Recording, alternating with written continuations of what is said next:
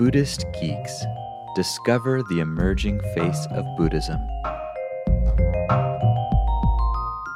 Episode 315, Cyber Philosophy and the Void. We're joined this week by internet social theorist and cyber philosopher Alexander Bard to discuss the Syntheism movement with its multiple conceptions of divinity. Buddhist Geeks is supported largely by the generosity of our listeners. If you like what we're doing, please consider making a one-time or monthly recurring donation by visiting buddhistgeeks.com/donate.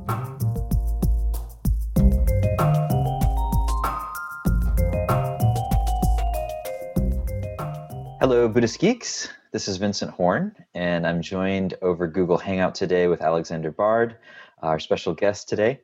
Alexander Bard is a cyber philosopher, and I think you have the kind of interesting history of maybe being one of the first internet sociologists. Is that true?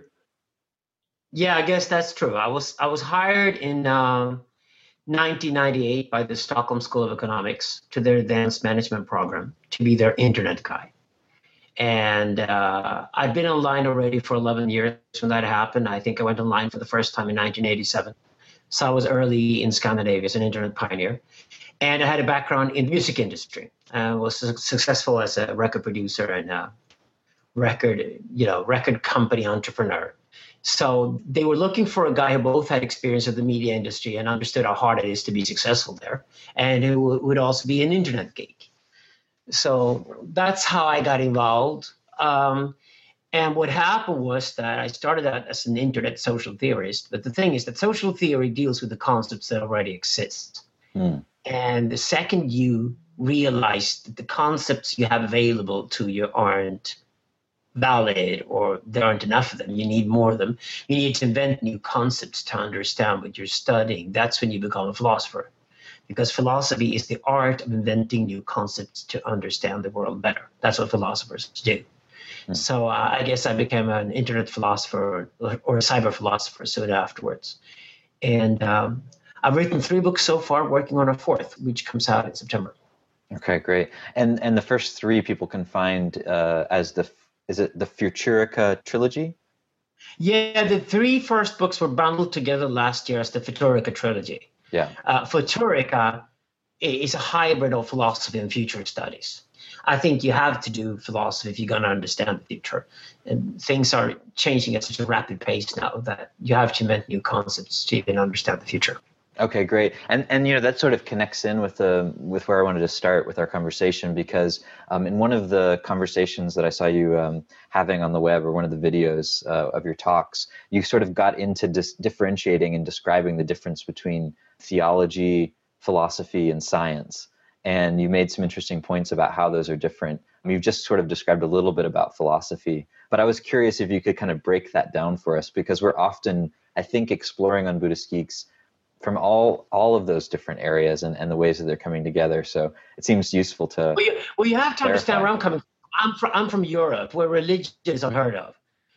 We've been atheists here, for centuries. And I live in Sweden, a country where 90% of the population are atheists. And when we look at America with sort of bewilderment at these sort of rough bastards out there who are still being religious, going to churches on Sundays, it's like the most ridiculous thing ever. I mean, it's just like, how can anything be more passé than religion?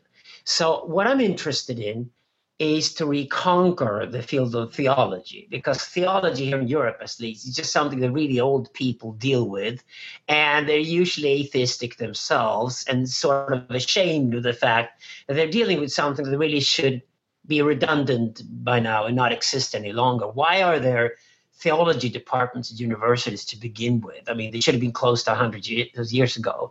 At least that's the European standard. So, right. And after having written 3 books, haven't even given it a thought that I would ever go into theology. I just thought that would be great. Why don't I go into theology and do what I would call the post-atheistic theology, or an atheology? What would theology be if you were doing it as an atheist? And that's where I started my current work, which I've been working on for the last 5 years, basically, which is the new book coming out in September. Okay, great. And I want to get into some of the ideas from that because I saw you give a talk recently where you went into sort of at least four different ideas or four different ways of looking at God, atheos, pantheos, syntheos. I forget the fourth, but some really interesting Entheos, concepts there. yeah. Entheos. I'll explain why. What I did was that I just decided that religion is going on out there. So who's practicing it without knowing it? And I went to Burning Man. And I remember I was at Burning Man 4 years ago, and I was standing next to this beautiful Canadian naked actress. She was probably high on cocaine or something. And we stand in the middle of the night on the Saturday night when the man was burning. And I just said to her, "This is religion, isn't it?" And she said, "Of course it is." Hmm. And then we agreed that this is the mecca of the Silicon Valley people and the internet generation and whatever. Or I believe Burning Man is actually a perfect example, or maybe the first physical manifestation of the internet. What do we do when we start something online and then take it to the physical world? Well, we obviously create something like Burning Man. So I just believe that the 70,000 people who go to Burning Man are practicing a religion. They're on Hajj, and they're probably not aware of it. And that's a wonderful starting point for a theorist, because then you just say, okay, you're doing a religion, guys. I'm going to describe that religion for you. So I'm going to start tracing it. And it actually turned out that this idea was, an idea that a lot of other people had too. And I could then proceed with the work. And the synthist movement that's online now started with that. I actually met Larry Harvey a couple of weeks ago in Berlin, and he's kind of shocked because, he's still in control of the Burning Man, but he's not in control of the spin-offs. And this is probably the most interesting spin-offs of them all. And that's what you do. If you decide to do theology and apply it on a society that's not even aware of being theological in any way whatsoever, this is where you find it. But you also can apply theology on ecology, for example. And you can apply theology on the digital integrity movement, what we call the pirate movement in Europe. And all of a sudden you discover there's much more depth to these things than the people who are involved with them are aware of. And that's what I find so interesting. And that's how I came to the idea that we have to develop concepts to understand these things. And the obvious question is then, what would a post-atheistic person living in San Francisco or Denver, Colorado, or Stockholm or London, what kind of gods or divinities could they possibly believe in? And that leads you to the idea that the universe is God, for example. That's a perfectly acceptable position. It's called pantheos. You could also, of course, say that I'm an atheist. I believe in the God who does not exist. That is the concept of atheos. But it turns out that the void is actually a very old idea in metaphysics. And whatever exists has to have started somewhere in non-existence. So actually, even our own idea of who we are, our own subjects, our own subjective experience, actually starts with the void. So atheos is actually a very, very fruitful, interesting concept to work with.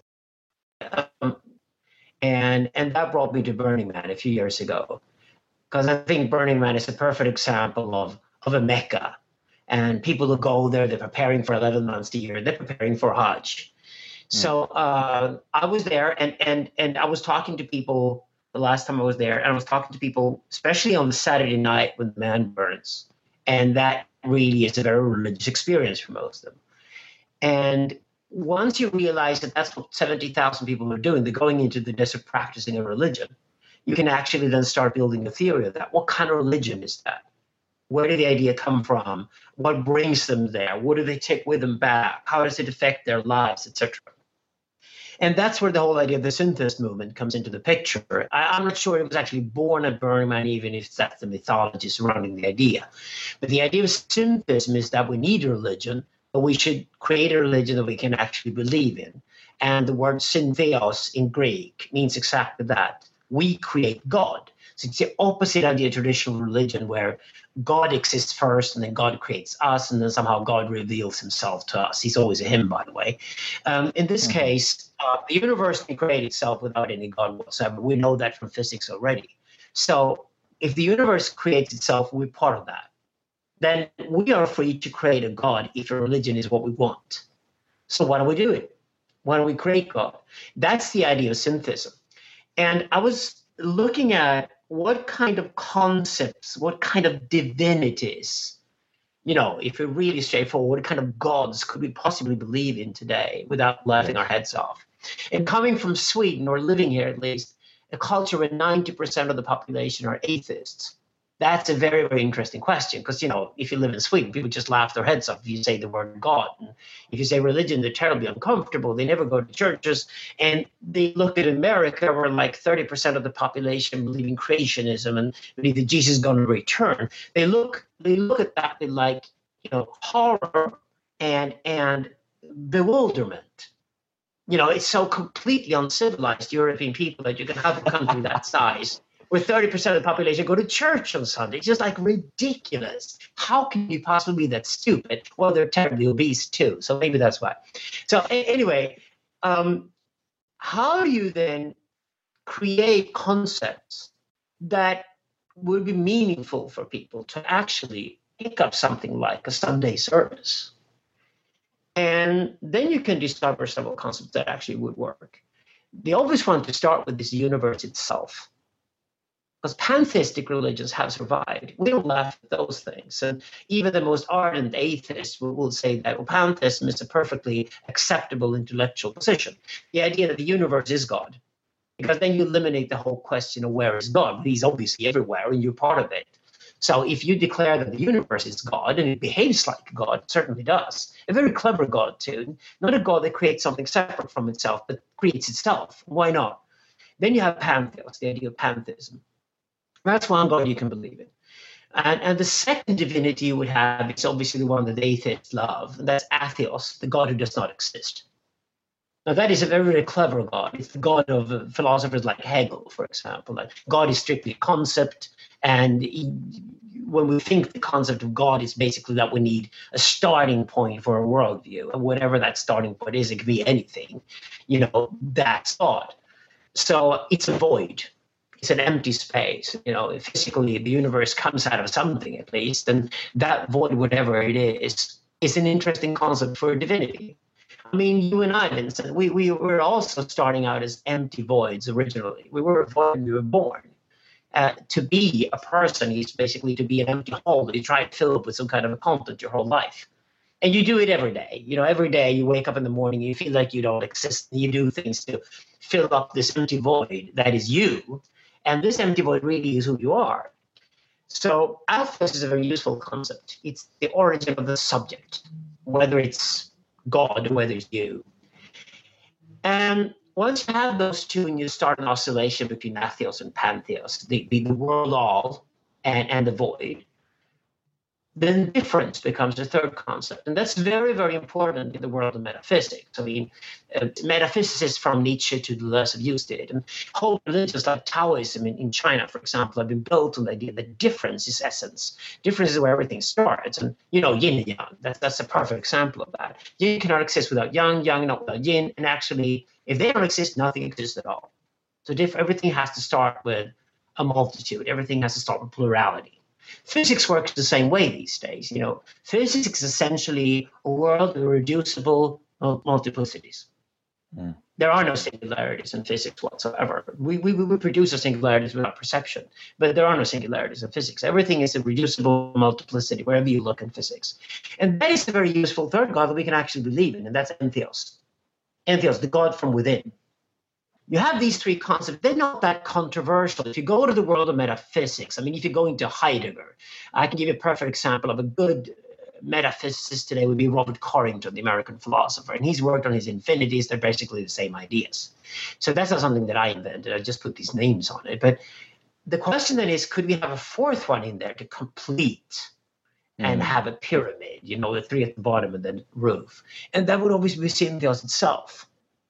So if a fourth concept we could believe in is the God who does not exist yet, but the God who is to come, then that is the God of the future, the God of utopia, the God of the dream that the world could be different from what it is, and that we, through technology and through clever conversations with each other and believing that the world could be radically different from what it is and much better than what it is right now, that is the idea of utopia, which I believe we more than ever need to bring back. We live in a very dangerous age because we don't believe in utopia anymore. We always believed in utopia before. We don't anymore. And like Slavoj Žižek said, that is what makes our age specifically dangerous. But if you bring in Syntheos in that, you have the complete setup. And you have a new religion. You have all the 4 concepts you need to understand the world fully. And hey, you can build 4 different types of temples. There you go.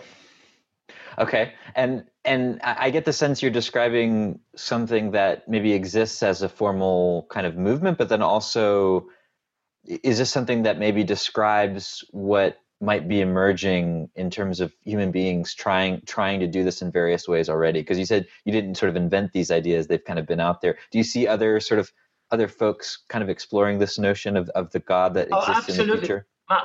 I didn't invent the concept. They were invented socially, like everything today. It's a creative, participatory thing. And it was on the Syntheos, the concepts were developed, and people hang on to them and say, well, these are great concepts. We could all use all these 4 ones. We could use them. And then people invented, well, okay, maybe we could make that a calendar. So we could have like Atheos, that would be midwinter, right? Oh, yeah. Summer, and Entheos would obviously be spring, and you would then have Syntheos in the fall. And you could have the life-death circle, and you would also have 4 quadruples. You would have 4 3-month periods, and they would always have their female names. They would be Athea, Entheos, Panthea, and Cynthia. And the thing is, I didn't invent those things. These were invented in participatory cultures online by Syntheos, and they were suddenly there. My job is not to invent the concepts themselves. My job is then to take those concepts, once they're popular and they work for people, and put meaning to them and explain them and go to study them and go to the depths of them and go through the history of metaphysics, the history of religions, the history of theology, and find what can we find there. And obviously, Buddhism is an enormous influence. Zoroastrianism, too. Zoroastrianism is probably the most misunderstood idea ever. And I never converted to Buddhism. I converted to Zoroastrianism instead in 1992 because I thought Iranian philosophy was even more hilarious than Chinese and Indian philosophy. If you travel to Asia, you have 3 great philosophical traditions. You have the Chinese philosophical schools, the Indian ones, we have also the Iranian ones. And Zoroaster is probably the first syntheist ever. And that was 3,700 years ago. And he turned his back on the idea that God is something we should be scared of and try to please, which is what all pagan divinities were concerned with. And he regarded the universe as divine, that out of the universe came difference, and out of difference came the mind. And he therefore constructed a religion based on the idea of aura, which in classic Iranian, Avesta means being, and Masta, which means sense. And out of the 2 concepts of being and sense, he built a whole religion of Aura Masta. That is Zoroastrianism, which, just like Buddhism, is more of a philosophy and a lifestyle than it is a traditional religion. So Zoroaster, Buddha definitely, Taoism. Unfortunately, not that much we got from the West. The history of theology and religion in the West is embarrassingly weak. The Abrahamic faiths are not that interesting. Besides Sufism, there's very little there to use, to be honest, that we can believe in today. And probably that is why atheism has become a massive Western phenomenon, because the religions we had didn't really stand up to the test of time. And once we left feudalism and we moved into the whole capitalist, industrialist era, we all became literate and started reading books 300 years ago, we realized that actually the Bible was a really crappy book that should be thrown away. So unfortunately, Christianity is not really in there. Besides the Holy Spirit, which of course is the internet, there's not that much that I've found useful in Christianity in my work. Okay, interesting. So I want to take a little bit of what you're saying, because one aspect of what I found interesting in your work is not just looking at the internet as God, but also looking at how we could arrive at this point from the perspective that the individual is at the center of the universe. The notion that like I am the most important thing, and you kind that is such a prison.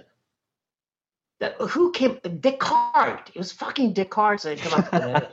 I think, therefore I am, the most well-known tweet in history and the most ridiculous one ever. I mean, Descartes was obviously extremely autistic. You would never have gone to a party with this guy. You would have been bored to death.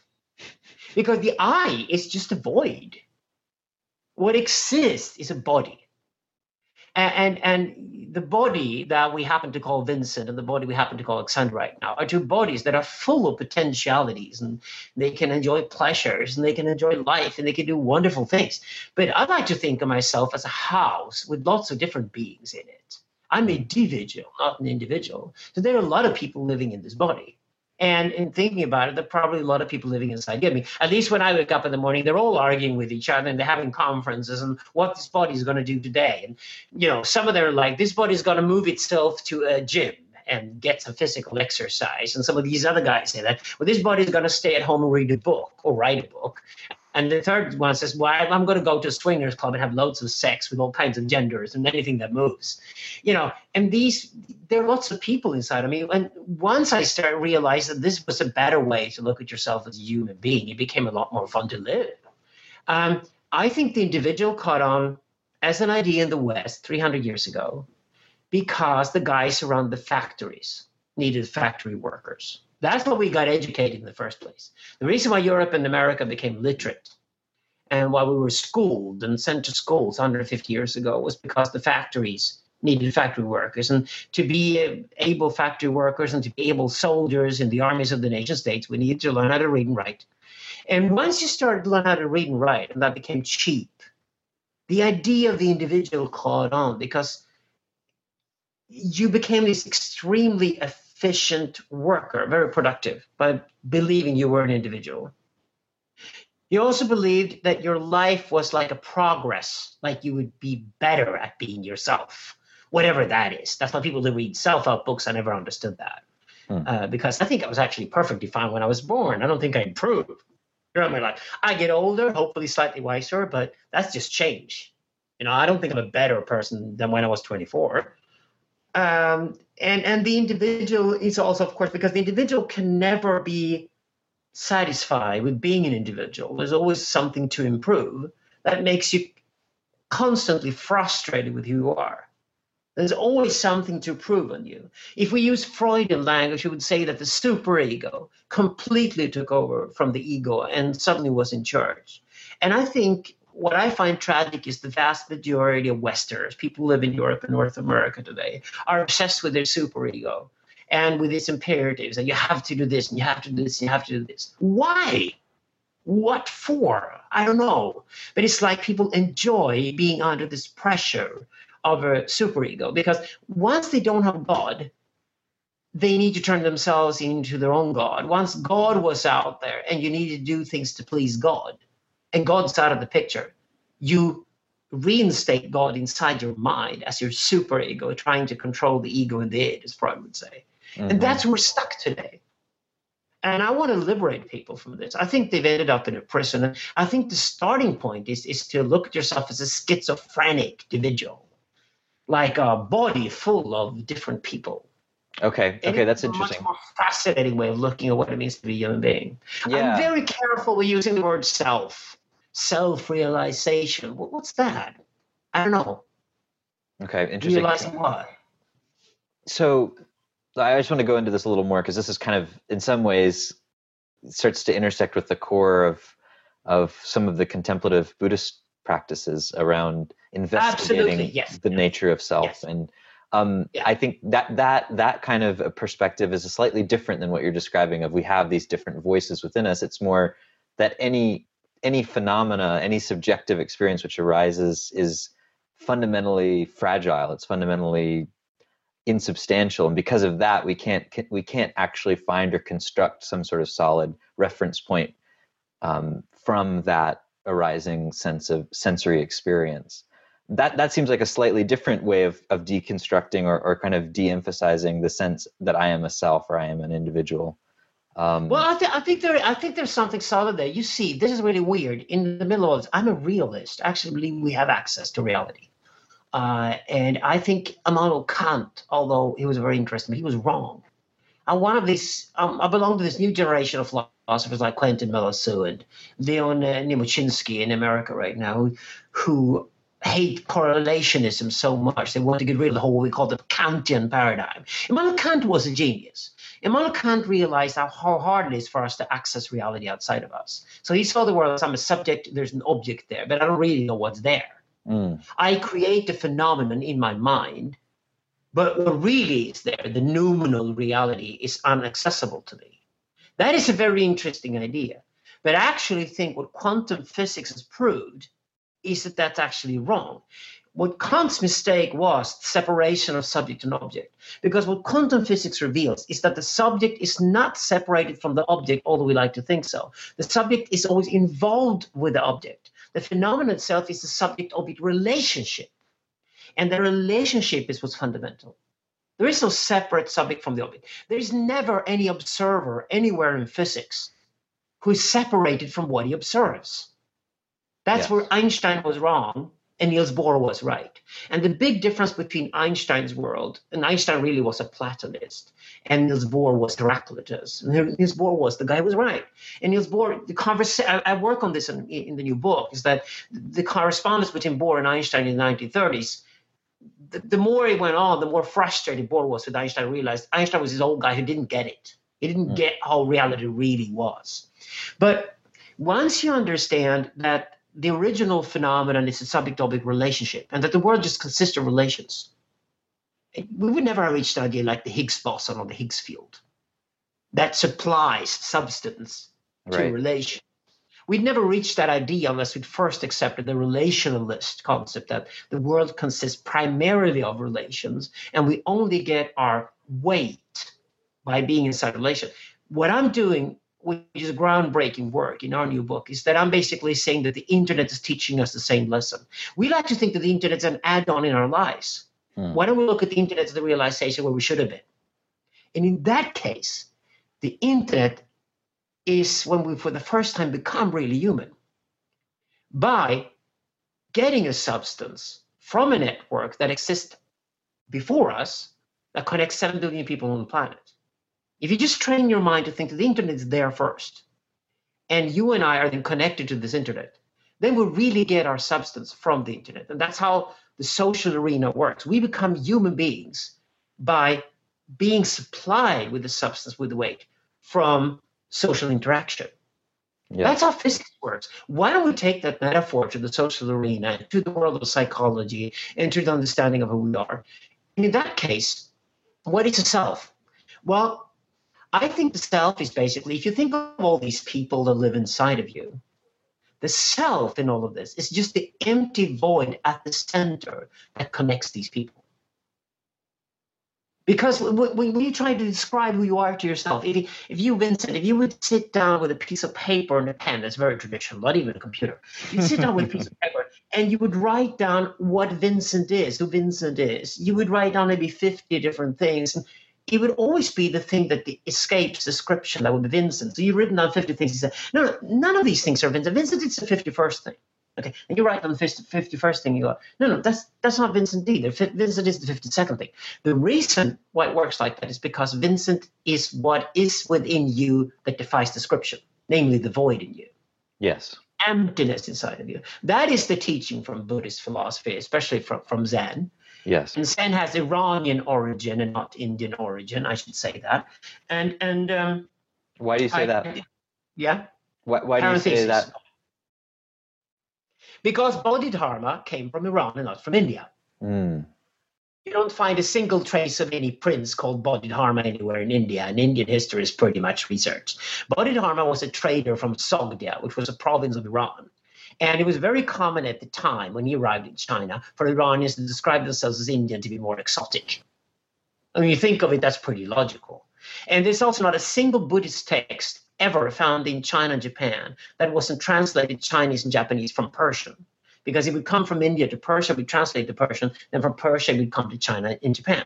So any form of Buddhism anyway in China or Japan would have been strongly influenced by Persian thinking. Sure. And once you travel to Iran and you go into the Zoroastrian temples and you realize aesthetics is identical to Zen aesthetics in Japan, you realize this is the connection. Have you ever seen the Zen temple in India? No way. Okay. It was originally controversial theory about 20 years ago. It's becoming pretty well established among anthropologists. So, and I definitely, as a philosopher, would say that to me, it's evident that Zen has Iranian roots, which is a very interesting, because then Iran and China and Japan have something in common here that's very interesting. That was a parenthesis. I should go back to the issue. Yeah, please. So the self, like if you go to the world of psychoanalysis, and if you go to psychoanalysis, you should definitely go into Jacques Lacan, one of the two most impressive minds of the 20th century. The other one is obviously Alfred North Whitehead. And Jacques Lacan said that the self is empty. The cogito is just empty. It is one in us that is empty. And that's what we have to reach and understand that. But every other attribute we have to ourselves, we can then attribute to an individual, to an identity that we can create, and we're free to create. Yes. So I like to think of ourselves as multiple beings, but we have a center of this multiplicity, and that center is the void at the center that connects all these things. If you think of it as a clock with 12 hours, then you would make a circle in the middle and keep that empty. That's the you that you are never allowed to fill with any content. Yes. That's the empty space. It's just a name, Vincent. It's just a name, and there's nothing there.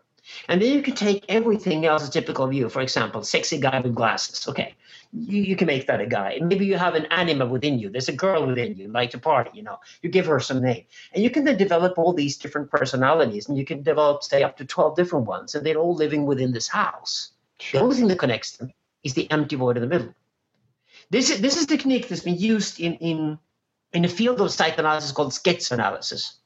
It was invented by the anarchists in Paris in the 1970s. And the guy who invented it is Félix Guattari. In the world of psychoanalysis, is a giant because he co-wrote several books with Gilles Deleuze, a huge philosopher in France and Europe at the end of the 20th century. And Guattari, he died about 20 years ago, but Guattari developed this method, and I've used it myself.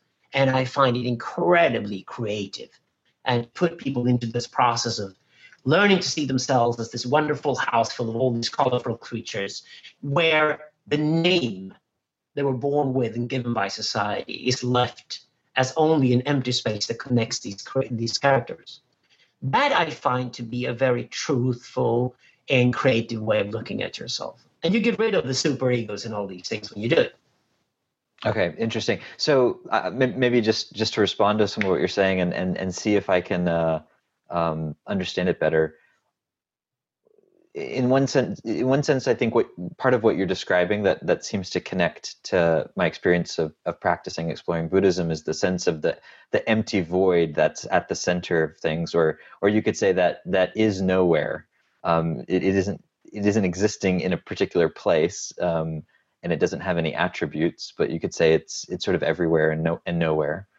And then also that recognition of that, which isn't an experience or a thing, is inseparable from all of this stuff that's arising, all these ideas and all these experiences. That you can't really separate. And Zen says, form is empty, emptiness is form. These are not, they're inseparable dimensions of some sort of unified reality or experience. But then you're describing a kind of another dimension that I don't think the Buddhists talk about that much, which is these interrelationships of these different kind of selves or patterns of experience that seem to be kind of constantly coming up and in relationship, internally, and then also in relationship with everyone else's sort of house of selves. That's really fascinating. That's another, I think in some ways, another dimension. Why do you think Heidegger is popular in Japan? Once you get into the world of Hegel and Heidegger, the great Germans, you realize Heidegger is popular in Japan is because he connects so well with Zen. He's a huge philosopher in Japan. The Japanese love to read Heidegger, and I do too. What we need to add then is what Heidegger didn't have when he wrote Simon Sight, for example, in the 1920s. Being in time in English. Okay, he had no idea that quantum physics was going on. He was like the last generation of the philosophers who didn't know about relationalism, the idea that in the physical reality, the relation is primary, and anything that exists is an irreducible multiplicity. That is very counterintuitive to us as human beings. We like to think of the world as things, objects, and we're one of these objects. And our friends are objects, and we are the object that thinks, that we're the subject in relation to all these objects. That is what we intuitively do and have been doing for millions of years, obviously, and it's been a successful Darwinianly been a successful strategy, but it's not necessarily true. And what quantum physics reveals, and then physics in general by now reveals, is that the relationship is not a thing really. It's a field, and as a field, it is an irreducible multiplicity. It's an infinite number of things within a field, and they cannot be reduced to a smaller number, and certainly not to the number one. That is very counterintuitive, but that's actually how physics works. And what I do in my work now is that I take these guys, Heidegger, and I look at the Zen masters from Japan, and I just look at, okay, my job is to look at the knowledge we've actually created and accumulated the last 100 years, especially from the world of physics, and try to incorporate that into our thinking and use it either metaphorically or take it literally. See what can we do with that. And then I discovered that, well, Heidegger was right, that the self is an empty thing, and if we're going to work on ourselves, then we should work on ourselves towards a nothingness, towards the void, understanding ourselves as a void. And to be honest about it, if philosophy is the art of learning how to die, then the art of learning how to die is the art of learning how you do not exist. And once you realize you don't really exist and you're an illusion, you'll be comfortable dying. The only people who really hate dying and are afraid of dying are the ones who think there's something there. Once you realize that there is nothing there, you're an illusion created by language, and there's just a body and there's a brain playing a mind fuck with you all the time. And the mind creates the idea that there's a self there, and language and culture supports that. Your parents tell that you exist by yelling at you and saying that you are not allowed to do that. That's how your parents teach you that you exist, and you turn that you into an I. And then you take it for granted there must be an I there. Although when you think about it, you can't place that I anywhere, except if you create a little guy watching a cinema and watching a movie screen inside your head or something like that. The Cartesian theater, which is obviously a pathetic idea. There's nothing there. You realize that I must be an illusion. But what is interesting to add to this picture is that what do we do with irreducible multiplicity? That is the body, for example. The phenomenon that you are walking around all the time. This body does exist. And it's very interesting when you go to a psychiatric clinic and you meet people who go into psychosis. The first thing you do with somebody when they go into psychosis is that you take their hands and put their hands on their body, on the side of their body, and then you scream at them, the body exists. And they go, yeah, the body exists. The body is a phenomenon. It's a solid entity. It's a field. Maybe it's irreducible, as what multiplicity any other thing is, but there's a body there. And then they get a sense of an I all of a sudden, connected to the body. And the body becomes a self-experience. Yeah. And that is the acceptable form of looking at the self, is that the self is an empty void mentally but the body does exist. And this body is an amazing phenomenon. The human body is an amazing phenomenon, capable of loads of physical things, but also capable of a lot of wonderful mental and creative things. And that's what I'm interested in working on. Okay, interesting. Because this is one of the things I found interesting reading your work and looking at it is, and it relates to this sort of paradox in the contemplative tradition, which is that, there is no solid self here. There is no kind of fixed entity. And at the same time, there is a personal narrative. There is a personal history. And at the same time, there is a sense of being someone and having to relate to that, of having to relate to our history and our body and, and all the relations. It's not like we can avoid that or completely abandon that to the void. We can't just say, no, it truly doesn't exist completely. Of course, we protest every day. And I mean, that's exactly why you get up in the morning. If you turn it around, that's exactly why you get up in the morning, try to fill your life with things. And even Jacques Lacan, no matter how clever he was, would say that not even I can escape that idea that there's something there. And that there has to be filled with something. It has to be filled with some kind of content. And why not? Why cannot an illusion be a positive and productive thing?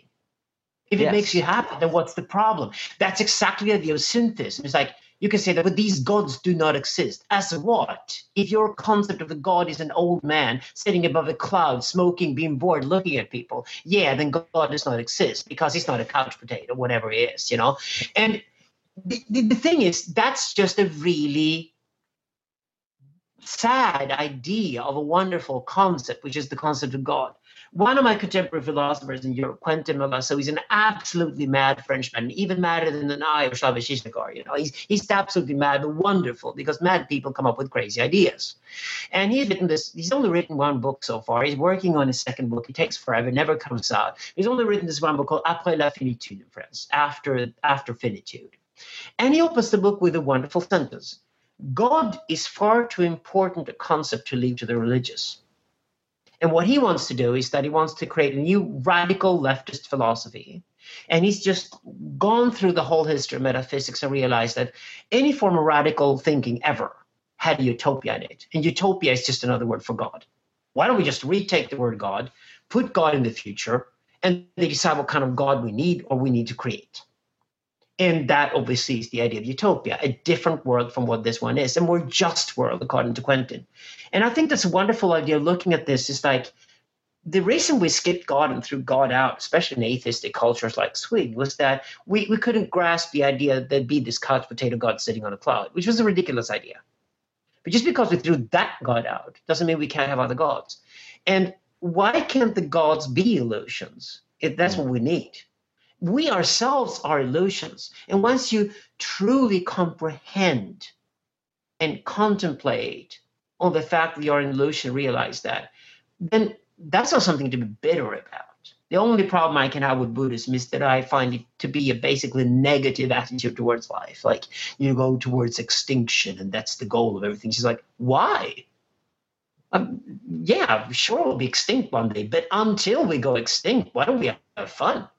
So, that's the more of a Zoroastrian approach to life. Zoroastrianism is much more positive than Buddhism. It's basically the same idea, but the positive take, or what's called positive theology rather than negative theology. So rather than thrive on the idea you want, you're going to be extinct, so you're going to sit there all day long and do your yoga and just hate yourself and hate everything until you go away. Just like, why? You'd go away anyway. But before you go extinct, the idea of survival, the idea of living for as long as possible, having as much fun as possible, what's wrong with that? There's nothing wrong with that at all. And, if our bodies are full of serotonin and oxytocin and all these wonderful things, then why don't we just enjoy it? That's what I'm looking at. Okay, great. And, that sort of brings up this kind of reflection for me about creativity. That one way of looking at the void is saying, oh, yeah, everything's an illusion and everything's kind of bullshit, from a certain perspective. But then from another perspective, like this void is constantly giving rise to these new forms and these new ideas and these new I love that. That's Hegel. And you know what? Again, that's the problem of the temporality here. The problem with the God concept was that people put it in the past. Yeah. That was the idea. Why don't we put it in the future? And all of a sudden, it's a wonderful idea. It's the same thing with the void. Sometimes in Buddhism, you work yourself towards the void, towards becoming this void, realizing this void, and then be more truthful. But it's just like, why? I get that. I don't exist. I get that. Despite my intuition, there's nothing there. I can get that. I understand that. Why don't we then put the void in the beginning? And if you put the void in the beginning, then all of a sudden, all creativity starts with the void. You wake up in the morning and you're totally motivated to live your life and to do your webcasts and podcasts and write your books and start your little internet startup and go to a party and dance on the dance floor and have sex with people and have children and live life and enjoy it. All of that starts with a sense of void, of being a void. And actually, emptiness is wonderful for creativity.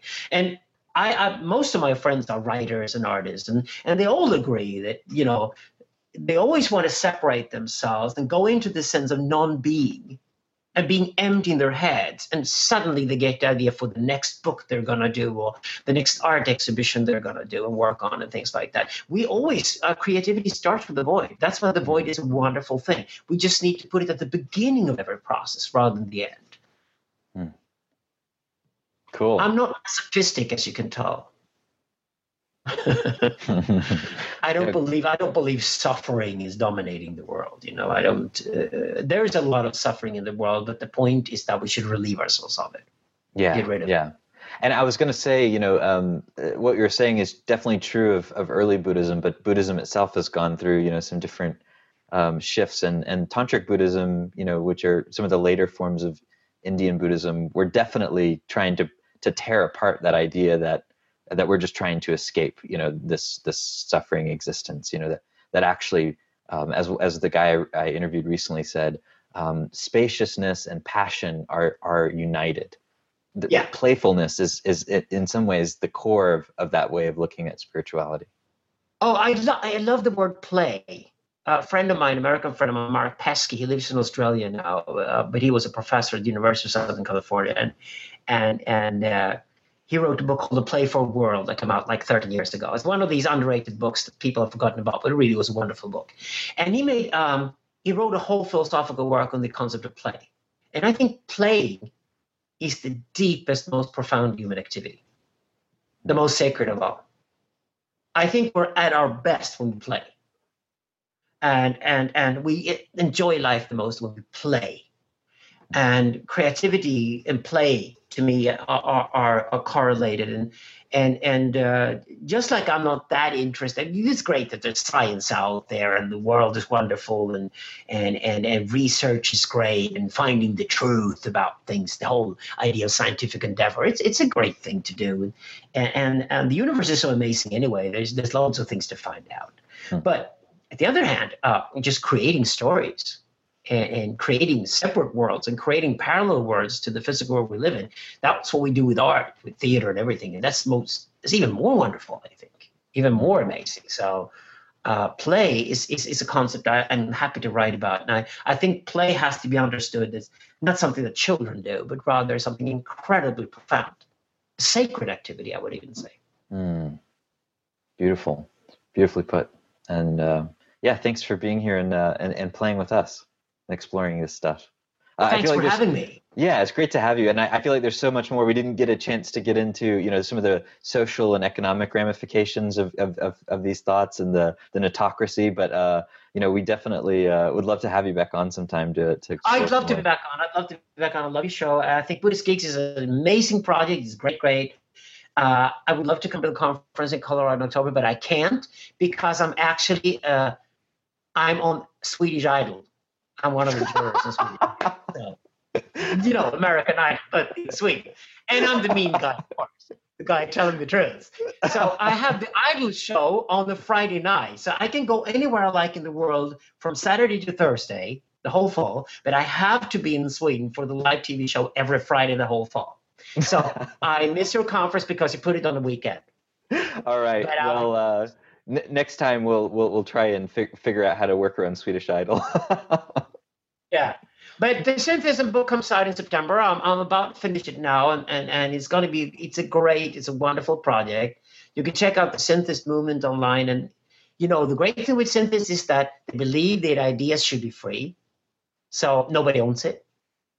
It's there for everybody to have access to and to make it their own. And actually, the next project I'm planning after this new book comes out in September is that I want to do an anthology with some 10 or 12 young philosophers from around the world. And I want to give them the idea of Syntheism and say, why don't you write your version of it? So we have a plurality of voices. So if anybody you guys out there watching this, then join the Syntheist movement online. If you're interested in writing and you want to become a philosopher, then contact me on Facebook and I see what I can do to support you. Great. And you'll just have to let people know that being 50 is an early age for being a philosopher too. Exactly. I was in the music industry until last year. That's a youth business. You're an old, the only thing you got left to do when you're 53 years old is be a record company executive and be an angry old man. And that's me. So, but yeah, I know Swedish House Mafia and Icona Pub, okay? But, in the world of philosophy, you're young when you're 53. Kant debuted when he was 55.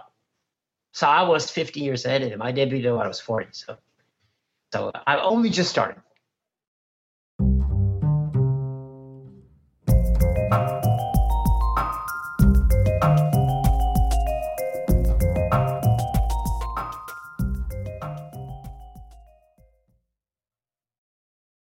Join us for the 4th annual Buddhist Geeks Conference, hosted in partnership with Mindful Cyborgs and Shambhala Sun from October 16th through the 19th in beautiful Boulder, Colorado. This year's conference will be exploring the convergence of Buddhism with modern culture and technology through informative keynote presentations, idea-packed TED-style talks, self-organizing community dialogues, and contemplative workshops and practice periods. This year's list of presenters includes the world's most quantified man, Chris Dancy, abbot of the Village Zendo in New York City, Roshi Pat Enkyo O'Hara, and pragmatic Dharma provocateur Daniel Ingram, as well as many others.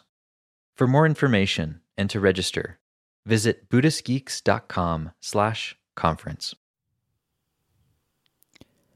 After nearly a year in private beta, the Buddhist Geeks Network is now open for any independent practitioners who want to engage in interdependent practice.